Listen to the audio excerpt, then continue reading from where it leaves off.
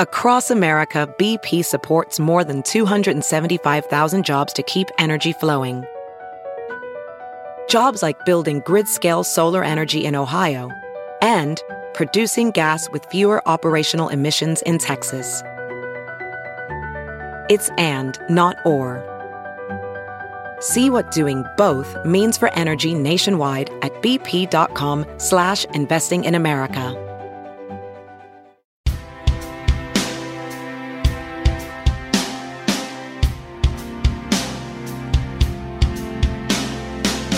The better part of the last decade, science fiction finally evolved from a niche genre into a mainstream staple. And while many people are familiar with the so-called fathers and grandfathers of genre, the women who have been instrumental in creating and shaping the nerdverse have largely gone unrecognized. Until today. I'm Sharon Martinetti, and this is Sci-Fi Fangirls Forgotten Women of Genre, a podcast where we tell the stories of the women who helped some of the most famous fantasy worlds become a reality. If you attended a performance by Sun Ra and his orchestra during their heyday, you might have initially been overwhelmed. The orchestra never went anything less than all out. That meant otherworldly music, eye-popping costumes, and an embrace of Afrofuturism long before the term was coined. The orchestra didn't perform to alienate, but to communicate. Your anchor would be the woman on stage in fantastical garb, striking poses inspired by Egyptian hieroglyphics, and singing in a voice rich with both power and emotion. Through her, you could find your way to the orchestra's wavelength. June Tyson was the first female member of Sun Ra's orchestra, but there is precious little information available about her. Despite her long tenure with the band, she's often shortchanged when it comes to discussing the orchestra. Even John F. Sved's definitive biography of Sun Ra, Space is the Place, relegates Tyson to the background. She only makes 10 appearances in the book, and most of those are merely mentioning that she was on stage. But she was far more than just a moon in Sun Ra's orbit. This is the story of June Tyson. After the end of the world. Don't you know that yet? It's after the end of the world. Don't you know that yet? It's after the end of the world. Don't you know that yet? June Tyson was born on February 5th, 1936, in Albemarle, North Carolina. She later moved to New York City, where she met and married Richard Wilkinson, a light and sound technician. She was an actress and a singer, often performing as a lounge singer in Harlem. By 1968, the couple was working together on a Broadway showcase series in Harlem's Jackie Robinson Park. There, a man named Lem Roebuck came to see them. Roebuck had recently become the part-time manager for an avant-garde jazz band called the Orchestra. When he saw Tyson perform, he saw a new opportunity for the all-male orchestra to expand its appeal. He approached the couple and asked them if they were interested in meeting the orchestra's enigmatic leader, Sun Ra. The couple agreed to attend a rehearsal at the 3rd Street building the orchestra called home. And they never left. Equation-wise, the first thing to do is to consider time as officially ended. To really know Tyson's story, we have to understand Sun Ra's. The orchestra was a band, but it was also a musical commune. And at the heart of it was Sun Ra, a man of immense musical talent and spiritual charisma. Like Tyson, Sun Ra was from the South. He was born Herman Poole Blunt on May 22nd, 1914, in Birmingham, Alabama. After graduating high school, Blunt worked as a professional musician in Birmingham. At the age of 22, he was awarded a scholarship to Alabama Agricultural and Mechanical University, where he studied music education. However, he dropped out after a year or two. According to him, he left after having a vision of visiting Saturn, told by cosmic beings that the world was going to fall into chaos. It was his duty, the vision told him, to drop out of college and speak to the world through music. Whether or not this vision actually occurred while Blunt was in college is unclear, due to his penchant for shrouding his origin story in mystery. But this story is foundational to the creation of Sun Ra. When Blunt was drafted in the early 1940s for World War II, he became a conscientious objector and spent time in jail for his refusal to serve. After he was classified as 4F, and thus exempt, he left Birmingham for Chicago. There, he was exposed to African-American activism in Egyptian history as he pursued his musical career. In 1952, he changed his legal name to Lisaniara and began to build the avant-garde jazz ensemble, the Orchestra, with other Black musicians. In the fall of 1961, Sun Ra and the Orchestra relocated from Chicago to New York City. When June Tyson and her husband met the Orchestra, the band was performing regularly at Slug's Saloon in the East Village. Its members lived together in what they called a, quote, raw house on 3rd Street. The rehearsal Tyson and her husband attended showed them Sun Ra's way of doing things. Sun Ra was infamous for being a precise disciplinarian. Rehearsals would last half a day or longer and often featured philosophical lectures. Members had to be, quote, on at all times to interpret Sun Ra's occasionally vague directions, lest they suffer a unique punishment. If they failed to live up to Sun Ra's exacting standards, they had to sit on stage at the next performance so they could be publicly shamed. But Tyson responded to the improvisational atmosphere of the rehearsal. She sang Somebody Else's World, a space cha-cha that would become one of her most iconic numbers. At the end of the rehearsal, Ra told Tyson she was hired.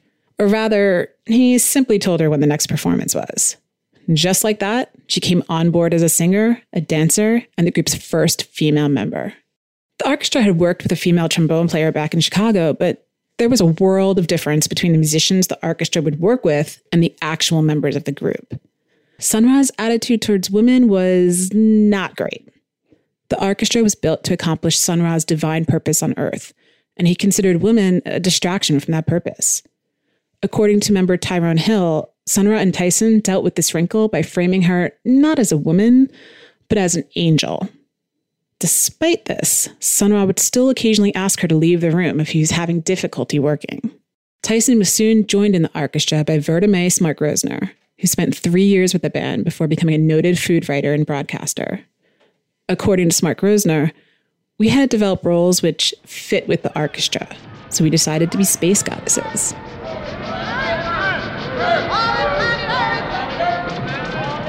On stage, Tyson wasn't just a singer or a dancer. She considered herself a song stylist, translating the eclectic vibes of the orchestra for the listener. Sun Ra's poetic visions of cosmic Black freedom could be lofty, but Tyson made them accessible with her rich, emotive voice. According to bandmate Tyrone Hill, it wasn't always easy for musicians to understand what Sun Ra was trying to say, but Tyson understood it on a fundamental level. Quote, she could just come onto the stage, Hill said. Sometimes she wouldn't even have to sing. Offstage, Tyson set an example for the rest of the band.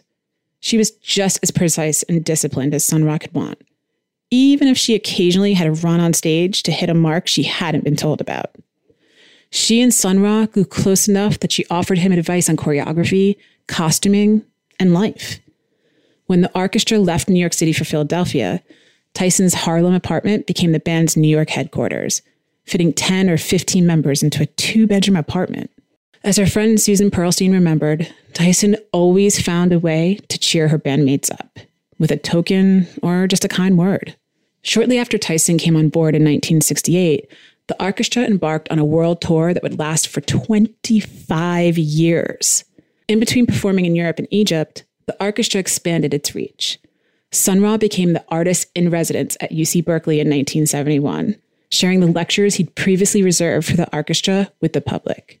In 1972, Sun Ra and the orchestra collaborated with San Francisco television producers to create Space is the Place, a surreal sci-fi film featuring the band.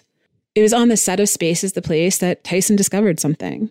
She told filmmaker Peter Hines, I found out I don't care for acting because you're ready, but the camera isn't. As the decades-long tour went on, Tyson became the band's road manager, formalizing the amount of labor she'd already been doing for the band. And as Sun Ra aged and his health deteriorated, she became particularly attuned to smoothing over his moments of frailty on stage. She made sure he could hit his marks without ever drawing attention to it. But as kind, attentive, and relentlessly positive as Tyson was, she wasn't afraid to stand up for herself. Around 1988, Sun Ra gave Tyson a violin. She had never played before, but she spent the next 2 years teaching herself how to. The orchestra incorporated her new skill into their performances. In 1990, while touring in France, the orchestra was slated to participate in a jazz symphonique concert at the Carré St. Vincent Theatre in Orléans, France. For the performance, the orchestra was given 19 classical musicians to assist, including a violin section. When Tyson joined the violinist for rehearsals in Paris, however, her self-taught technique rubbed them the wrong way. After 2 violinists told her off for, quote, reading their music, she went out and purchased an enormous amount of sheet music. At the next rehearsal, she produced her musical hoard and told the violinist that this was, quote, her music. No touching. In 1991, Tyson played her last concert with the orchestra on the 4th of July, when the band opened for Sonic Youth at Summer Stage in Central Park. Sonic Youth guitarist Thurston Moore was a huge fan of the group. But by then, Tyson was already battling breast cancer. She was secretive about the disease. While her children asked her to go see a doctor, she instead went on vacation with a close friend who had no idea that she was sick. June Tyson died on November 24th, 1992. 6 months later, Sun Ra would follow. That's like, how good are you? Here it is, you know. Well, you don't think about it like that. It just, we're really doing his tone. You might think about it later, but no, you don't really think about it. You're just doing his tone. You know, it was fun, you know. In her rare interviews, Tyson was always quick to characterize her contributions to the band as simply doing what she was told. In 1987, she told Phil Shep, Sun Ra presents a story, and we are merely the players, so you try to be as adaptable as possible. When Shep asked if she could make suggestions, Tyson responded that she could if she wanted to, but she didn't see any reason to. That presents an interesting quandary when discussing Tyson's legacy.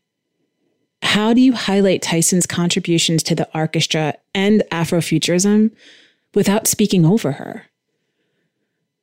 Well, we have to shift our own perspective. Is the orchestra simply Sun Ra's backing band meant only to prop him up? Or is it a community inspired by his message? All signs point to the latter, as the orchestra still tours to this day, with singer Tara Middleton stepping into Tyson's shoes as a lady oracle. Perhaps Tyson wasn't disavowing her own power with comments like that. Maybe she was focusing on the power of the community that she so believed in. She wasn't a moon in Sun Ra's orbit. She was the Saturnian queen, all on her own. Forgotten Women of Genre is a production of Sci-Fi Fangirls. Today's episode was written by Claire McBride and read by Cher Martinetti. You can find the script of this episode and so much more at sci-fifangirls.com. Follow us on Twitter and Instagram at Sci-Fi Fangirls.